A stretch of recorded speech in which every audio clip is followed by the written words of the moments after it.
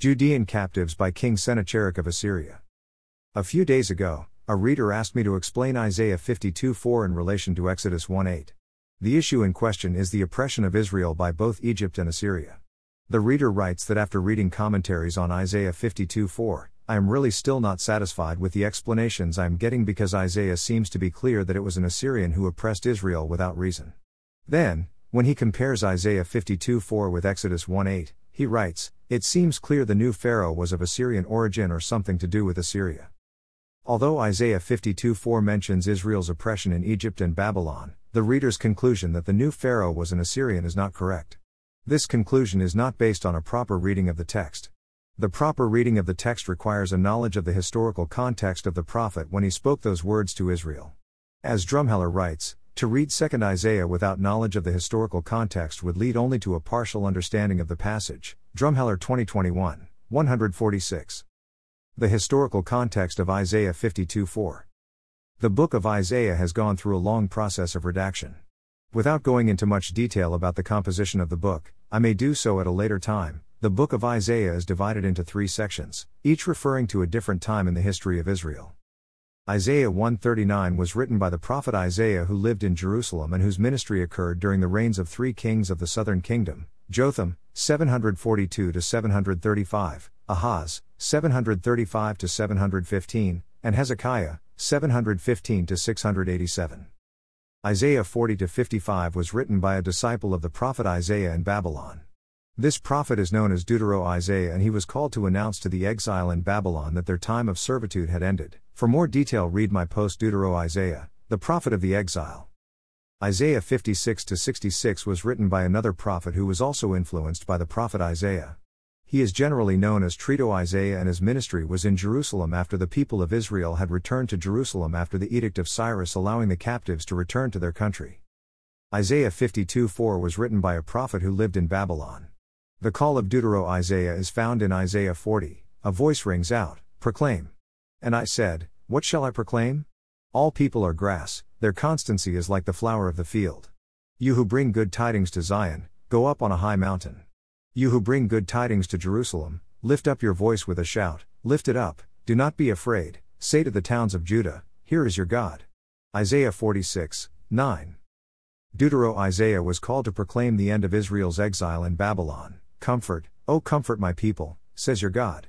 Speak tenderly to Jerusalem, and cry to her that she has served her term, that her penalty is paid, that she has received from the Lord's hand double for all her sins." Isaiah 41:2. Thus, the proper understanding of Isaiah 52:4 must be understood from the context of Israel in exile. In addition, Isaiah 52:4 must be understood in the context of the prophet's words in Isaiah 52:1-12. Reading Isaiah 52:4 in isolation does not provide the information needed to understand the mention of Egypt and Assyria in Isaiah 52:4. The oppression of Israel. When reading Isaiah 52:4, 3 words in the large context of verse 4 refer to the oppression of Israel in different epochs in its history. These words are Egypt, Assyria, and here, Isaiah 52:5. The word here refers to Babylon, Israel, and Egypt. When God made a covenant with Abraham, God told him that his descendant would be slaves in an alien land. "Know this for certain, that your offspring shall be aliens in a land that is not theirs, and shall be slaves there, and they shall be oppressed for 400 years. Genesis 15:13. This is what Yahweh said to Deutero-Isaiah, long ago, "My people went down into Egypt to reside there as aliens." Isaiah 52:4. The first descendant of Abraham to go to Egypt was Joseph. Then Jacob and his family went down to Egypt. The total number of people who went to Egypt with Jacob was 70, Exodus 1:5. When Joseph entered the service of Pharaoh, king of Egypt, Genesis 41:46, Egypt was ruled by a group of people who had invaded Egypt. These people were known as the Hyksos. The Hyksos were a group of Semitic people who ruled Egypt for 150 years. The people of Israel were Semitic people, like the Hyksos. It is here that Exodus 1:8 comes into view. The new Pharaoh in Exodus 1:8 belonged to a new Egyptian dynasty. The new Egyptian dynasty replaced the Hyksos dynasty. After 150 years, the Egyptians had forgotten Joseph because Joseph was made a ruler of Egypt by the Hyksos, the oppressors of Egypt. Thus, Joseph and the Israelites were identified with the Hyksos, the oppressors of Egypt. This new Pharaoh and the Egyptian people were afraid that this new group of Semitic people, the Israelites, was going to join the enemies and conquer Egypt again. The new Pharaoh said to his people, "Look, the Israelite people are more numerous and more powerful than we. Come, let us deal shrewdly with them, or they will increase and, in the event of war, join our enemies and fight against us and escape from the land." Exodus 1:9-10. The new Pharaoh set taskmasters over the Israelites to oppress them with forced labor. Exodus 1:11. Israel and Assyria. While Isaiah 52:4a speaks about Israel's oppression by the Egyptians, Isaiah 52:4b speaks about Israel's oppression under the Assyrian yoke. Many people from the northern kingdom were taken into exile by Tiglath-Pileser. In the days of King Pekah of Israel, King Tiglath-Pileser of Assyria came and captured Ijon, Abel Beth-Maachah, Genoa, Kadesh, Hazor, Gilead, and Galilee, all the land of Naphtali, and he carried the people captive to Assyria. 2 Kings 15:29. Shalmaneser, king of Assyria, invaded all the land of the northern kingdom and came to Samaria, and for 3 years he besieged it. 2 Kings 17:5. In the 9th year of Hoshea the king of Assyria captured Samaria. He carried the Israelites away to Assyria. He placed them in Halah, on the Habor, the river of Gozan, and in the cities of the Medes. 2 Kings 17:6. The deportation of the northern kingdom occurred in 722 BCE. According to Assyrian records, Sargon II deported 27,280 people. Read my post, The Deportation of the Northern Kingdom. When Sennacherib, king of Assyria, invaded Judah, according to the Sennacherib Prism, Sennacherib said that he captured 46 cities of Judah and took 200,150 people into exile, placing them throughout the Assyrian Empire. Israel and Babylon. Deutero-Isaiah writes, "What am I doing here, says the Lord, seeing that my people are taken away without cause?" Isaiah 52:5. The word here refers to Babylon. God's words, "What am I doing here?" affirms God's presence in exile together with his nation. Paul 20:12, 388. Yahweh says that his people were taken to Babylon for nothing. With these words, Yahweh is comparing the present oppressive situation of Israel with Israel's oppression in Egypt and with Israel's subjugation under Assyria. The reference to God's people and a people taken away refers to a people in captivity who are being oppressed by the Babylonians in the same way they were oppressed by the Egyptians and in the same way they were oppressed by the Assyrians. The fall of Jerusalem, the destruction of the temple, and the deportation of the people of Judah to exile in Babylon did not come suddenly, without a warning. Jeremiah and Ezekiel warned the people that Babylon would destroy the nation unless they repented. The exile of Judah occurred in 597 BCE, in 587 BCE, and in 582 BCE. Read my post, The Fall of Jerusalem and the Exile of Judah. In 597 BCE, Nebuchadnezzar took 10,000 people into exile, including the royal family, their servants, and the palace officials. In addition, another 8,000 professional people were also taken to Babylon. The second deportation of Judah took place in 587 BCE. According to Jeremiah 52:29, 832 people were taken to Babylon in the 18th year of Nebuchadnezzar. The third deportation of Judah took place when Gedaliah was governor of Judah. After the assassination of Gedaliah, according to Jeremiah 52:30, the Babylonians took an additional 745 people to Babylon in the 23rd year of Nebuchadnezzar. The end of the exile. The purpose of the oracle of Deutero-Isaiah in 52:1-12 is to announce the end of the exile of Judah. First, the Lord urged the people to prepare to leave their land of captivity. Shake the dust from yourselves. Get up, captive Jerusalem. Free yourself from the chains around your neck, captive people of Zion. Isaiah 52:2.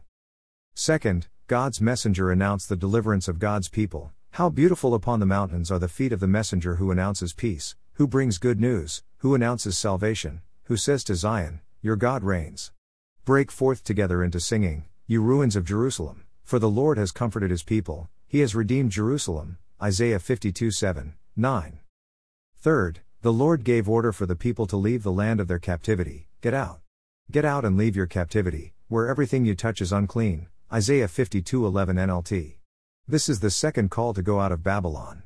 The first call is found in Isaiah 48:20, go out from Babylon, flee from Chaldea, declare this with a shout of joy, proclaim it, send it forth to the end of the earth, say, the Lord has redeemed his servant Jacob.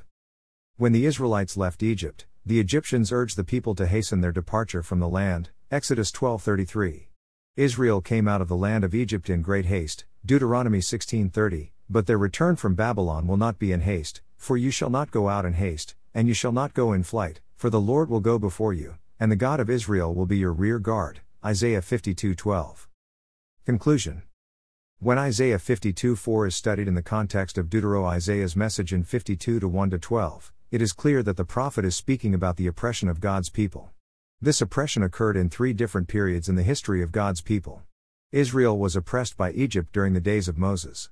Israel was oppressed by the Assyrians during the exile of the northern tribes.